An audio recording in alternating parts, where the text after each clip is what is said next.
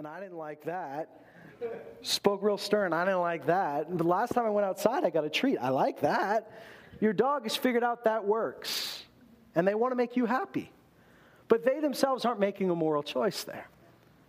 So we've trained these animals, but you take an animal into the wild, you let it do its thing. It goes to the bathroom where it wants to. It eats what it wants to. It kills what it wants to. It mates with what it wants to. Whatever it feels like doing, it does. Unless you've trained it not to, it's going to do what it wants to do. Now, our culture has turned this into something that's celebrated.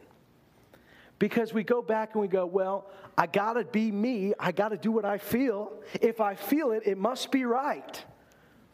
I mean, God wouldn't create me this way if it wasn't the way I was supposed to feel. You know, I'm just a lady killer. I mean, I don't want just one. I want them all. God wouldn't create me this way if I wasn't supposed to be this way. Well, that's not true.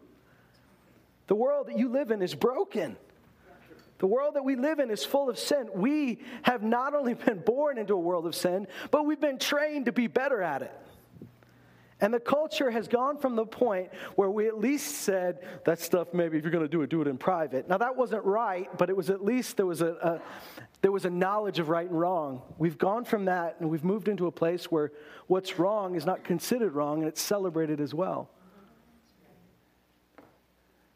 I want to tell you today, and you know this, but you are a child of God. And your Creator has created you with a purpose, with a reason for existence, and to be like Him. And sometimes you don't feel like that's who you are. And that's when you have to remind yourself that it's not what you feel, but what you know by faith. I am a child of God. I've been recreated in the likeness of Him. Now, you say, well, weren't we born in the likeness of God? God created us in His likeness. But we perverted and stained that image. And we kept this physical image. But our spirit bore no resemblance. Or little resemblance, I should say. The Bible says in Colossians that we've been recreated in the likeness of Him, in the likeness of holiness and the truth. So there's that new creation inside of you, that who you really are looks like Jesus. And here's what He says. He says, the time at this point, you don't need to live the rest of the time, in verse 2, so as to live the rest of the time in the flesh no longer for the lusts of men, but for the will of God. We're going to see that contrast throughout this whole message tonight, throughout all the scripture we read. Because this section of scripture is going to name a whole bunch of things that you need to stop doing. And so many Christians view that as their identity. I no longer do what I used to do. But that isn't an identity. That's a lack of an identity. What does He say? He doesn't say stop living for the lusts of the flesh. Stop doing what you used to do. He doesn't just say that. He says you're not supposed to. You're not here to live and to live for those lusts of flesh like you used to. You are here to live for the will of God. So there's not a vacuum in your life. It's not just, well, what do you guys do at your church? What do you do for fun? Well, I'll tell you what we don't do. That's not the point anymore. That's not the point anymore. But you couldn't do the will of God while you're still doing those things. What does the book of Hebrews say? It says if we're going to run this race, we're going to run it to win. It said if we're going to run it to win, we have got to let go of every weight and every sin which so easily entangles us. And we got to fix our eyes on Jesus because He's the one that started us and He's the one that's going to finish us. So here's the deal. If I am the whole point of taking off the weight and the sin is because you have a race to run. If you lose sight of that race, you're just on the sidelines stripping things off, and there's no point. You've got a reason to live. You've got a race to run, and God wants you to win. And really, the fact is, if you read that section in Hebrews altogether, you'll find out it's not individual races. It's individual parts of one giant race. See, when he talks about the cloud of witnesses, those aren't people that just showed up in the stands. This is a great relay race that's been running for all of history. And you know how we know that? Because he goes on to say, without us, their race would not be perfected. If that last guy in the relay race stops, if that last guy in the relay race lies down and takes a nap, everybody else's race stops too. He says, without us, their race isn't finished. we're at that part of history where we're the final ones taking the baton. And we get to take it home. You know, if you ran track, often that last guy was called the glory runner. You know, that last one, that glory runner, the one that got to take it home. Can you imagine? We're the glory runners in history. We get to take that last baton in these last days. And it's not time to lie down, and it's not time to be weighted down. Be really silly, wouldn't it? Be really silly for you know, do you guys remember when Canada actually had a decent relay team? Remember that? You know what I'm talking about, right? Donovan Bailey, Bruni Surin. You remember that team when we actually won some gold medals in track? That was like a dream. That was a long time ago, but we did. And I remember cheering for those guys, and I remember thinking, wow, we've got some guys that can run, and they'll pass the dope test at the end. This is great. You know, because we had some fast guys who didn't pass the test, right? And so this was a wonderful period of time. But I remember Donovan Bailey getting that. If I can remember correctly, he was the last guy. He was the anchor. He was the one that had the last leg of the race. And I remember him just taking off, and you knew it was over at that point. That was it. We won. But can you imagine if he had brought a backpack full of stuff he thought he might want to play with later? You know, like maybe I need my Xbox in here just in case. And maybe I'm going to get hungry, so I'm going to pack a couple quarter pounders in here. And, you know, and he brings his backpack with him and goes, well, what if it rains? And he brings a big trench coat. Can you imagine how not only stupid he would look, but how slow he would be if he had all that stuff on? Now, even with all that stuff on, he's probably faster than me, but he wouldn't be fast enough to win that race. When we look at it just as this is what I can't do, we resent God and we resent the people that told us. We say, I don't know why you don't want me to have any fun. Well, if you'll learn like David did, that in his presence is pleasure evermore, you'll find out you have way more fun living in God's kingdom than any other way, any other place. But if you just think that this is just, I just got to quit this for the sake of quitting this, you'll lose sight of why you're here. The whole reason you're letting go of this stuff, number one, is it's killing you. Number two is because, well, maybe this should be number one. You've got to honor God. He's the one that created you. But in reality, number three, you're running a race and it's slowing you down. It's interesting to me that in Hebrews, it doesn't just say sin, it says weights. And I think there are times in our lives where certain things were perfectly fine, and they're not fine now, not because they're wrong for everybody, but simply because they're slowing you down. And we're at a time in history where it's not time to slow down. It's time to pick up speed. And here's what he says. The time already past is sufficient for you to have carried out the desire of the Gentiles. So you've had your time. That time is done for you to do what everybody else does. Now, when we say Gentiles, look around the room. I don't think there's any Jewish people here. We could all say somebody's going to call us a Gentile. But in the Scripture, a Gentile didn't necessarily always mean ethnicity. It meant someone separated from the covenant of God. See, Peter didn't write this just to Jewish people. It says he wrote it to people all over that were scattered in these different provinces. And so certainly a lot of them were from a Jewish background, but some of them weren't. A lot of Gentiles in the mix here. The people that are being called Gentiles here it's not an ethnicity. It's people that don't know God. It's people that are separate from God. Because the Bible tells us that through Jesus, we've been brought into the family. Brought into the commonwealth of Israel, it says. And so here he says the time is already done for you to do what everybody else wants to do. The time is done for you to live like everybody else. That time is over. Now the time is for us to live for the will of God, it says in the end of verse 2. Now we live for the will of God. He says, for the time already past is sufficient for you to have carried out the desire of the Gentiles, having pursued a course of sensuality, lust, drunkenness, carousing, drinking parties, and abominable idolatries. If you can say abominable idolatries 3 times fast, you'll get a prize at the back. Sensuality is this doing just whatever you feel like doing. We know that lust is giving in to the flesh, which leads to sin. We know that drunkenness, that's pretty obvious. Carousing, what in the world is that? That word carousing actually is a word that was used that when they'd throw wild parties for the gods and goddesses, primarily for Bacchus, the god of wine. And at those parties, people would drink a lot, and they do a lot of other things with each other that we don't want to talk about tonight. And you can go and you can say, well, we don't have that because we don't worship the gods and goddesses anymore. But have you been to too many Christmas parties lately?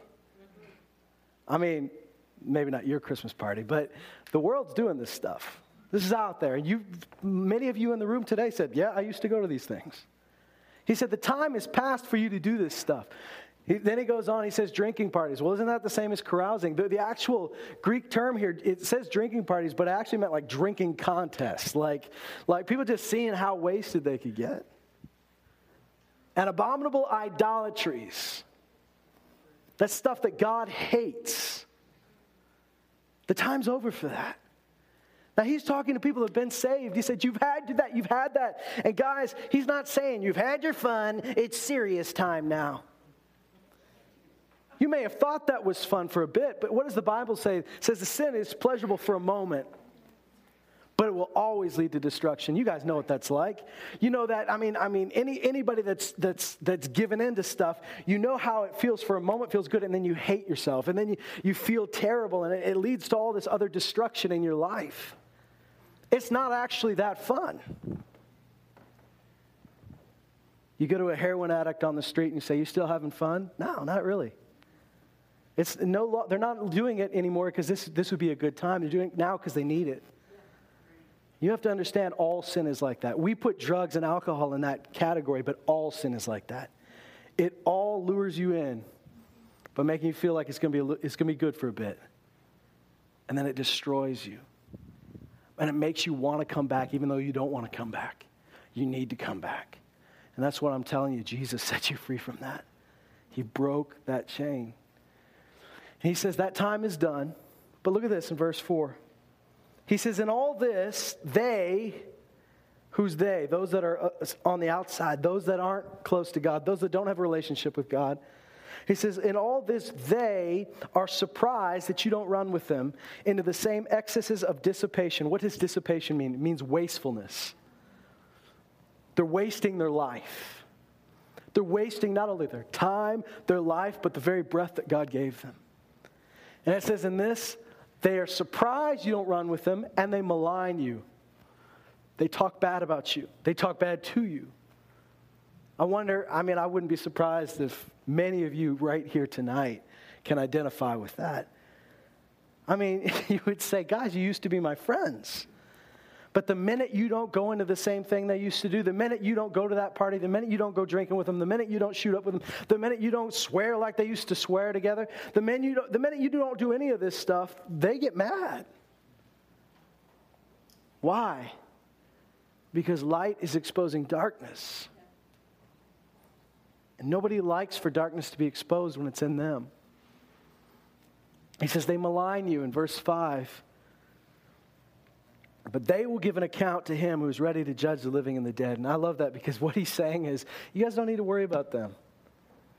That word malign, it implies that there's slander, there's things that they're saying about you, probably a lot behind your back. And you might think it's your job to fix that.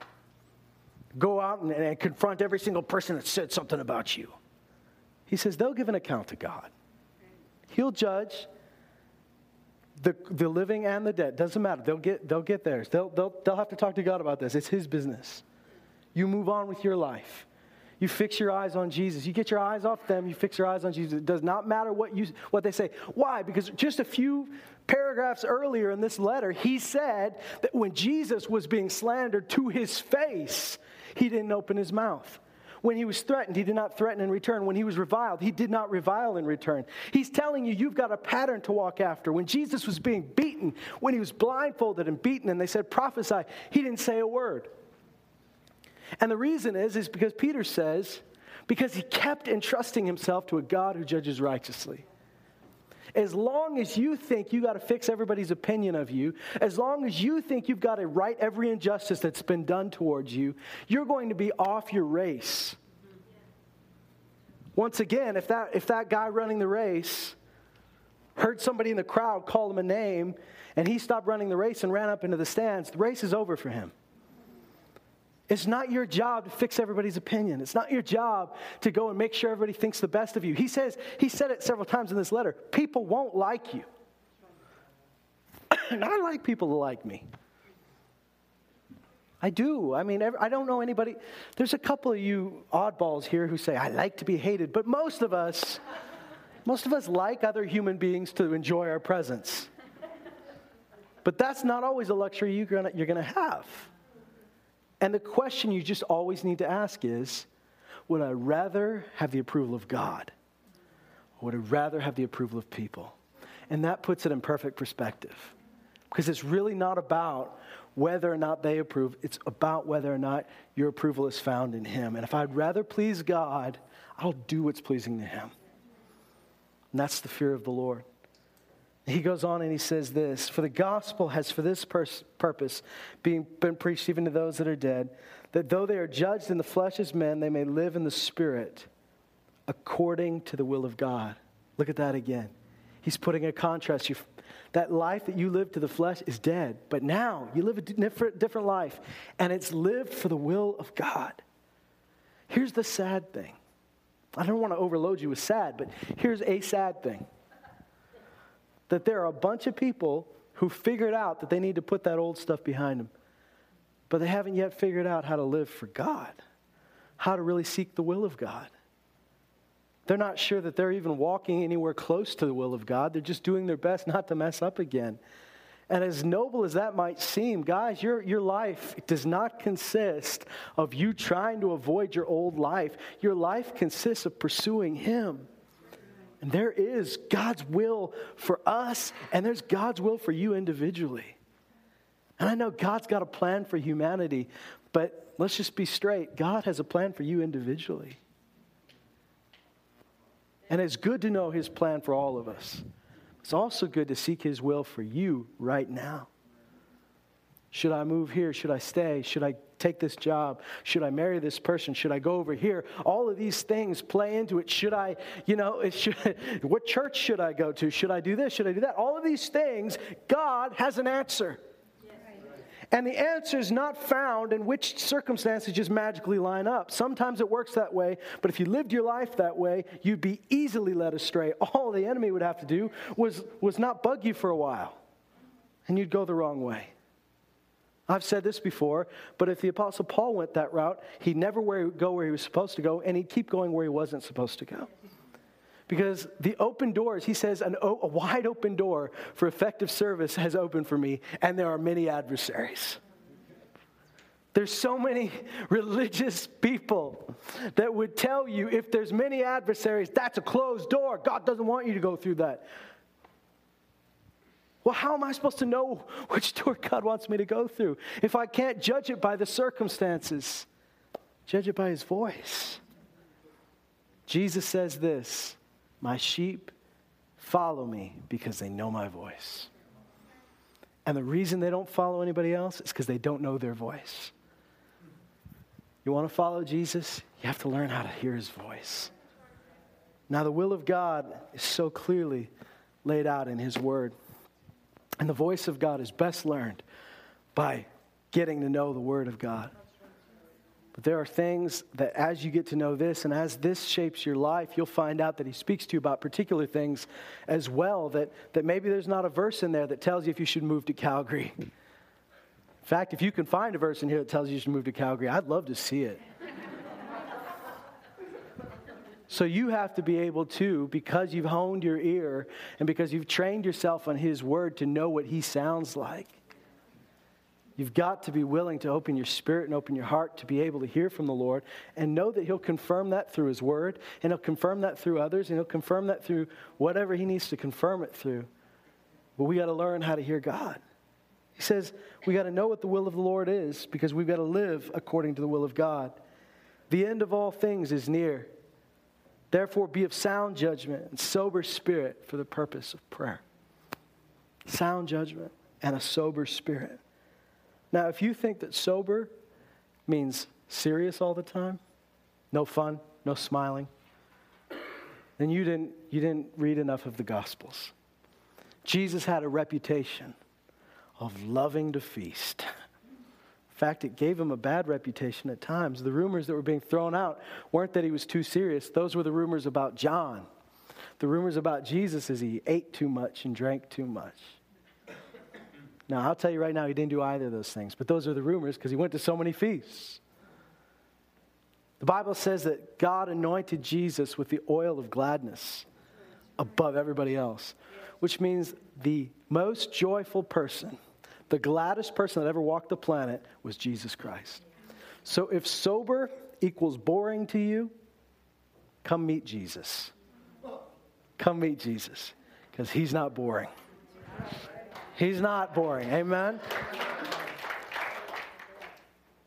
Sober spirit, think about it. What would be the opposite of sober? Many of us would say, well, drunk. Right? Out of control. You lost control. A sober spirit is not, your control is not lost. Your control is not given away to something else. In fact, you're being controlled by the Spirit of God. You're being led by the Spirit of God. You are sober means that you are aware of what's going on. You're grounded. Sound judgment means you're going to make right decisions based on the right voice. And the whole purpose of this is your prayer life. It's funny how that just gets put right in the middle of all this. All of this, your purpose in life, what you're living for, the will of God in your life. At the end of all that he says, here's the purpose for you to have a sober spirit and sound judgment is because prayer. Because I want you to pray the will of God. I want you to pray because the prayer of a righteous person has a major effect. Too often we pray prayers that are just prayers of habit, prayers that are prayers of convenience, and we've forgotten that our prayers can shake nations. Our prayers, listen, I said this on Sunday, but if God was going to do whatever he was going to do, no matter if anybody else did anything else, he was just going to do whatever he was going to do. And it didn't matter what we did, then he wouldn't put it in there that your prayer has much effect. He would say your prayer doesn't have any effect on what God's going to do, but you need to pray anyways. And I don't think you'll find any Christian that'll say that to your face, but there's a lot of Christians that actually believe it that way. God will do what he's going to do, but we should pray because that's what he told us to do. Did you know that your prayers are shifting things? Your prayers don't change God. He's eternal. He's the Ancient of Days. But God's purposes, his plan, his will on the earth, he's chosen to use people. Maybe you think he made a bad choice, but it's his choice to make. And he chose to use us to go and carry that out. Prayer is part of it. Now look what he says here. He says, not only that, but above all, keep fervent in your love for one another, because love covers a multitude of sins. That phrase is going to be the bridge to what we talk about next week, but I want you to stop there for a minute and realize that above all, when he's talking about all this other stuff, the time is short. The time is now for us to live according to the will of God. Above all, which means the most important thing for you to run that race according to God's will is that you don't step out of the love of God. Above all, be fervent. Fervent is passionate. It's diligent, it's intense. Be fervent in your love for one another because love will cover a multitude of sins. I want to read you something in Ephesians 5 that is right along the same note as what we just read about the time that we're living in and the way we should live it. The time's up for us to waste our time. Remember, he said, They're surprised that you don't run into the same excesses of dissipation. They're surprised that you're no longer wasting your life. Because tonight what we're talking about is how to not waste your life. God has created you and put you here for this purpose and this time. Have you ever considered how blessed you are to be born on this side of the cross? Have you ever considered how blessed you are to be born at this time in history, at this place in the planet? Have you ever considered how amazing that is? To whom much is given, much is required. And here he goes on and says in Ephesians 5, in verse 14, for this reason it says, awake, sleeper, and arise from the dead, and Christ will shine on you. Awake, sleeper. Arise from the dead, and Christ will shine on you. When does Christ shine on us? When we wake up. When we wake up, he begins to shine on us. It takes you waking up. You say, well, I woke up. That's when I got born again. I came back to life. Absolutely, I believe that. And though you no longer are dead, sometimes you still fall asleep and just sleep right alongside the rest of the corpses. I've never seen a dead person play alive, but I have seen living people play dead.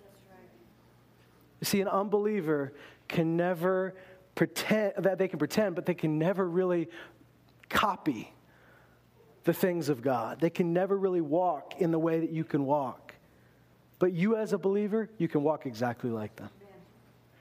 You shouldn't, but you could. Look what he says here in verse 15. Therefore, be careful how you walk. Be careful how you walk. Now, you might say, well, I thought I was supposed to cast all my cares on Jesus. This is different. There are places in the scripture where he says, take care. Take care how you do this. Take care. And this is something you're supposed to care about. Care about how you walk. It means think about it. He's not saying worry about it, but think about it. Be careful how you walk. How do I be careful how I walk? Are we talking about a strut? What are we talking about? He's talking about in your life, every day you're living, it would be so easy to just sleepwalk through it. You go to work when you go to work. You go to church when you go to church. Your kids come home, you deal with them. It's so easy to get in the routine of life and just let it carry you away. 5 years later, you look up and go, whoa, 5 years have gone by. Be careful how you walk means pay attention to how you're living your life. Why? He says, be careful how you walk, not as unwise men, but as wise. What makes you wise? What defines a wise person? They make the most of their time. Verse 16, making the most of your time because the days are evil. Many of you know in the original language it says redeeming the time, buying back the time. We've only got so much of it right here. You've got eternity with Jesus. It's going to be wonderful. But you've only got so much time right here. Why does it matter? Why does time matter more? Because the days are evil. Because there's a lot more to be done. There's a lot more people that need Jesus. Let's just be straight. There's a lot more people that need Jesus. There's a whole lot more. And whether or not they'll know him, whether or not they'll hear the gospel, and whether or not they'll come to him, it plays in. I mean, it is really affected by how you live your life and how you choose to use your time. Make the most of it. Redeem the time. Buy it back. Use it. Use the time that you've got. You've only got so much left. I don't know how much time you have left, but I know it's not endless. You have a certain amount of time. How are you going to use that? The days are evil, but you're not. Don't be foolish. Well, how do I not be foolish? Understand what the will of the Lord is. He says, don't be foolish, but understand what the will of the Lord is. What does that tell me? How would I say that your life is foolish? Your life is foolish if you have no idea what God's will is. Foolish doesn't just mean stupid. It's the absence of wisdom. How do you live a wise life? With the fear of the Lord. The will of God, living after the will of God, wanting his will for your life. If you're seeking God's will in your life, you're not foolish.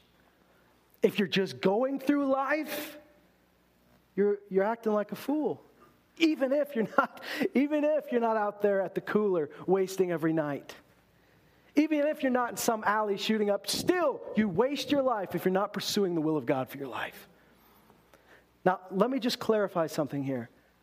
Some people hear this and they panic and they go home and go, God, what am I supposed to do with the rest of my life? I never asked you. And then they think they have to have the game plan for the rest of your life. You don't.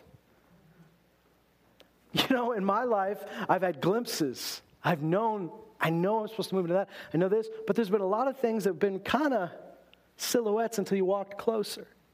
And the reason is because if I knew everything right away, I would take the shortest path possible to get there, and it wouldn't be the right path. I would try to accomplish it on my own instead of letting God do it. God's probably not going to tell you everything in your life. But what is his will for me right now? And he'll give you glimpses of the future. Absolutely he will. Seek his will. Look in your Bible and say, God, what's your will for my life? Pray about it. Seek it out. Walk what you know. If you've sought the Lord and he's given you this little bit of light, use that light and go. And here's what he says. And do not get drunk with wine, for that is dissipation. What does that mean again? Wastefulness. You're wasting your life. You're wasting that precious time that you have left. That precious breath that God gave you, it's going away. Probably wasting some precious brain cells as well. Look what he says. He doesn't just say don't get drunk with wine, does he? Doesn't just say don't get drunk with wine, but be filled with the Spirit. How do those things go together? If you've ever been filled with the Spirit, you know exactly how they go together. There's life that comes in it. It's the opposite of that. It's not wastefulness. It's the opposite of wastefulness. And that temporary high that you're chasing by putting a substance in your body or doing something that makes you feel good for a little bit, that temporary high that you're chasing is a cheap knockoff of what we're meant to feel in the presence of God. That's what we're meant to feel. That's what it's supposed to sound like, it's supposed to feel like. Mankind was born with that. Adam would walk with God in the cool of the day. He was born with that, and when we lost that, we were born with an ache for it. Yes. And we've chased it down for all of history. For all these years, we've been chasing that high again. It sounds cheap when I say chasing that high, because when we think chasing that high, we think drugs, we think all this stuff, and we know that that's temporary. But what did David say? In your presence are pleasures everlasting. There's no end to it. There's no end to it. When you really find out, I remember when a youth minister came and spoke to us. I was in the youth group, and I remember him saying this. He said, the Psalms say better is one day in his house than 1,000 elsewhere. He said, you know why and he was talking to young people at the time. He says, you know why a lot of you young people don't really know what that verse means? He said, you've never had that one day. But if you had that one day in his house, you'd know it's better than 1,000 anywhere else. And you'd spend the rest of your life going after that. It's not enough.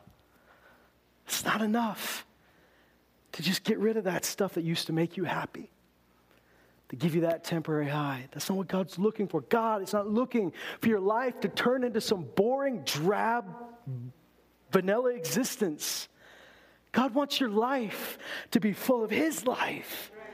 Remember, it's the thief that comes to steal life from you. It's Jesus that came to give you an abundance of life. What does an abundance of life, when you look at somebody and say they're full of life, you never mean boring. When you say somebody, they're so full of life, have you ever seen somebody so vivacious? Vivacious just literally means full of life.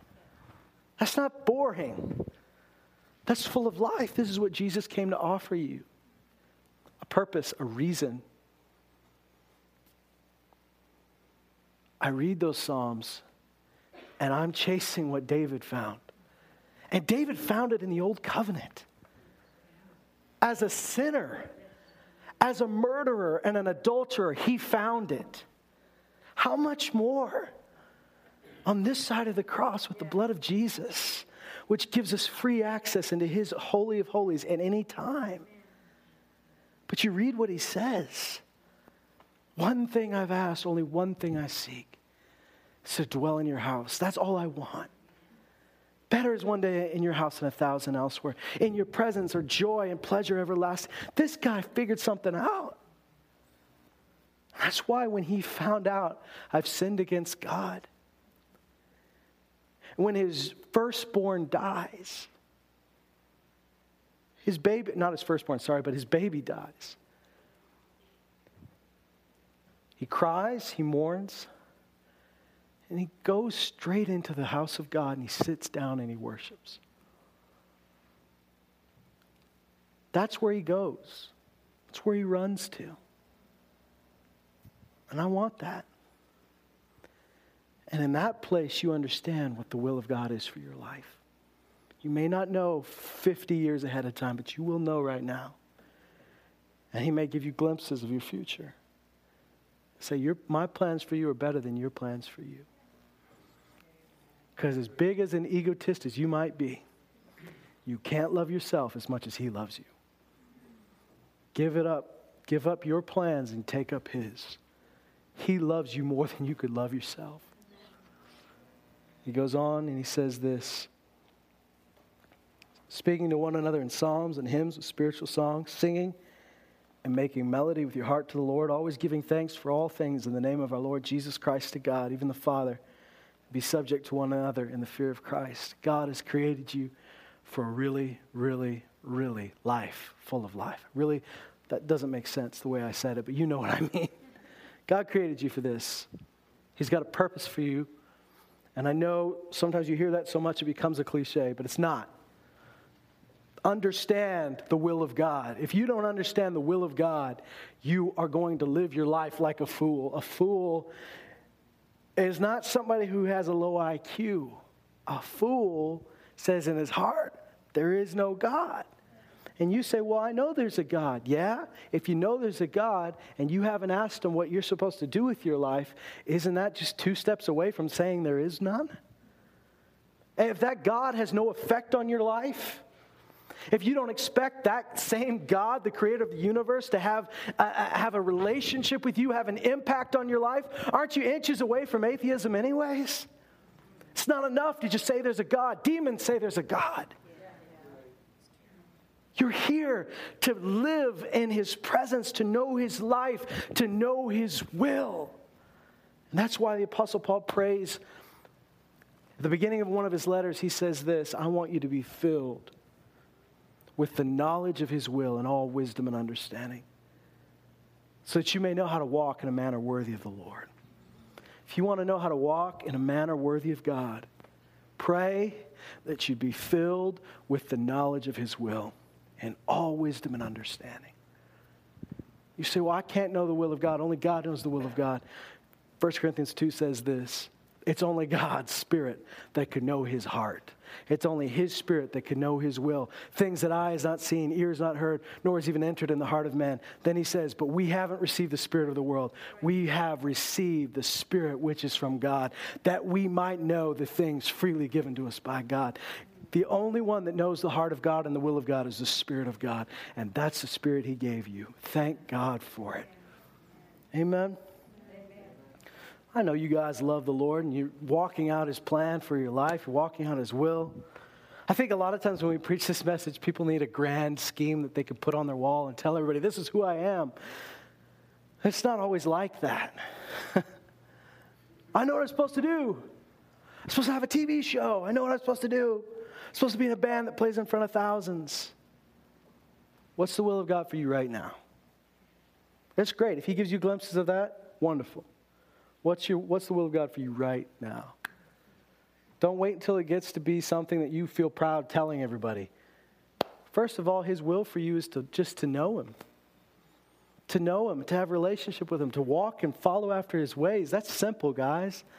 That's the first thing he wants. It's the last thing he wants. Let's be honest.